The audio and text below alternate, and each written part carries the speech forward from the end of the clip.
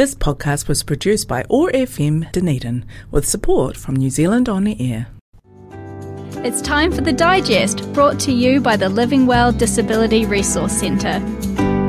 Time for us to take a look at what's going on in the health and disability sector around the region, and Debbie Rowe from Living Well Disability Resource Centre joins us again. Morena, good to have you with us, Debbie. Thanks, Jeff. Beautiful day out there. Nice to see some blue, isn't it? Oh, yeah. Awesome. I felt quite springy as I walked around the corner from our place to your place. Good to know. And the sun was shining.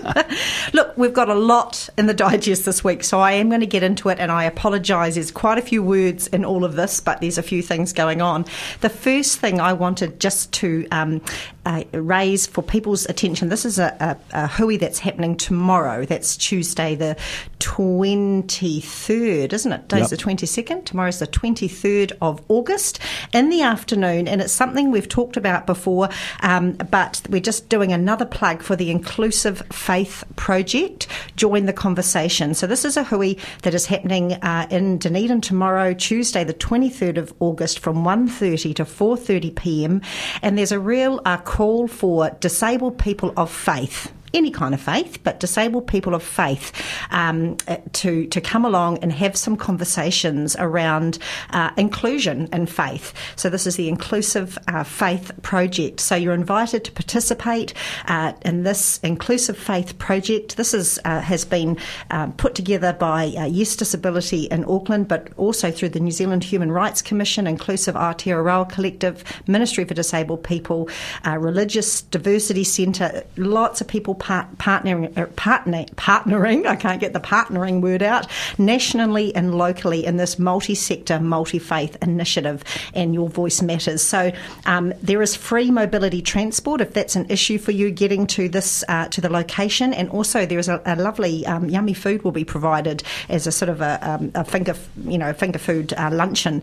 So it is happening at the Mornington Presbyterian Church. That is it is inclusive faith, so it is all faiths, just that's got a good hall, the Mornington Presbyterian Church in Maryhill Terrace in Mornington. Certainly give us a call here at Living Well on 471 6152 around that if you're wanting to register. So really, I think there are quite a few faith leaders coming along, but really to get the thoughts and the voices of disabled people of faith. So that's happening. Join the conversation tomorrow afternoon up at Mornington, and please give us a call if you want more information on that specifically. Quite a few things happening on a national level as well, I suppose, but just this is around disability and the impact on disabled New Zealanders. So there is a petition out again around to help to strengthen the Accessibility for New Zealanders Bill. Now we know that's been it's been put to Parliament to look at. We know that a quarter of New Zealand citizens identify as having some form of disability or accessibility need. We know that people aged 65 or over are much more likely to be disabled or have accessibility needs. That's about 59% than adults under 65 years or children under 15 years. So with the population growth and people living longer, many of these figures are absolutely going to be increasing. Neurodiversity, so neurological differences in the human brain like dyslexia and autism impact upwards of 20% of New Zealand's population, and accessibility is a big issue that stands in the way of achievement for many Kiwis. So basically access barriers prevent many people from participating fully and equally in society, which is what we want to have, is everybody being able to fully and equally participate. So this exclusion also has a really negative impact on whānau and friends and wider community. Accessibility means that people can live independently and participate fully in all areas of life with dignity. So after many, many, many years of campaigning, the government has finally introduced the Accessibility for New Zealanders Bill. That's a great achievement. The first reading debate on the bill was on the 2nd of August this month. Unfortunately, the bill seeks to accelerate the accessibility by establishing an accessibility committee with limited powers without enforceable accessibility standards, and that's just simply not enough to achieve success for all.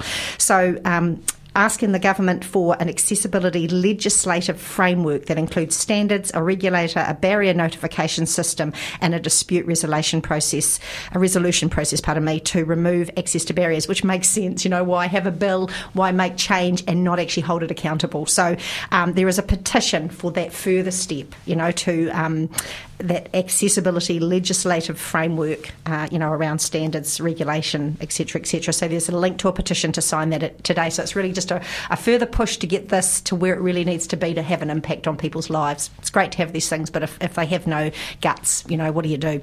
So that's one thing that's going on. So I encourage people to sign that petition.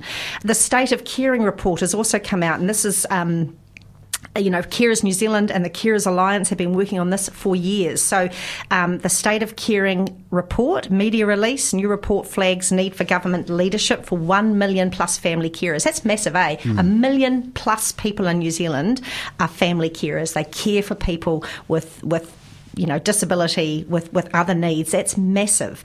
Those people, those families are often doing it tough. They're doing the mahi. They're often not paid.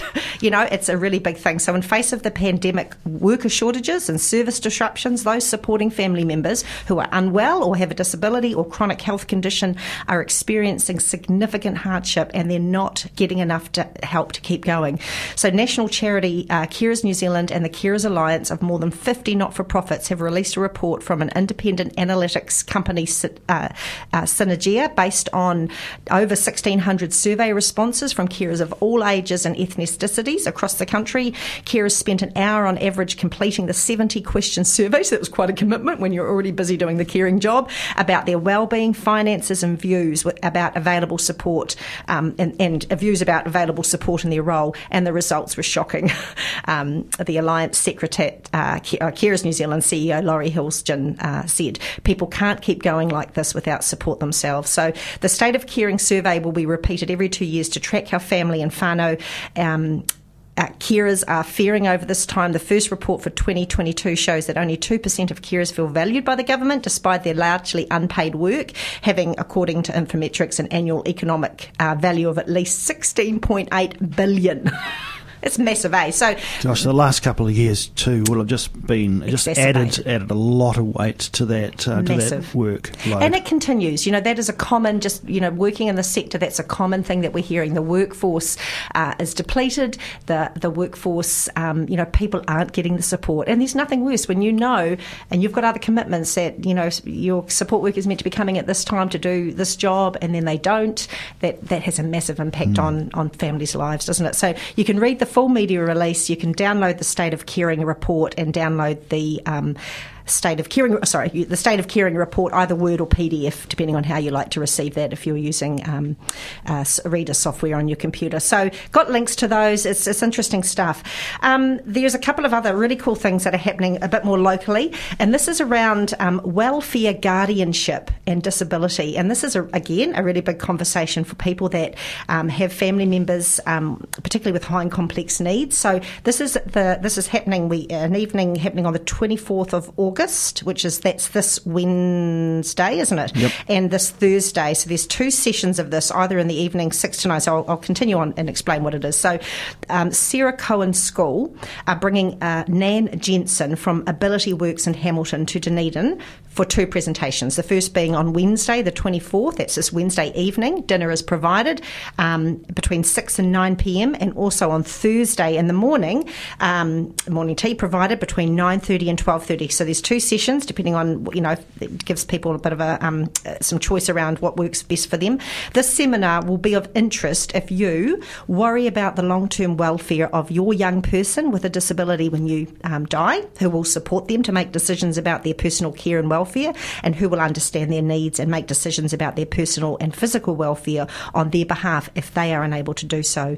You need to understand the difference amongst welfare guardianship, power of attorney, property management and how a trust may be useful for managing property, and you need information about the relevance of a will and letter of wishes and how these might be useful. You are concerned about managing and protecting assets or income of your young disabled person, and you want to know how to manage assets through a family trust. All big questions, big questions. Nan Jensen, a barrister and solicitor in sole practice consulting for Ability Works, and Nan has been involved in the disability sector since 1998 in a governance, advisory, support parent, advocacy, employee capacities.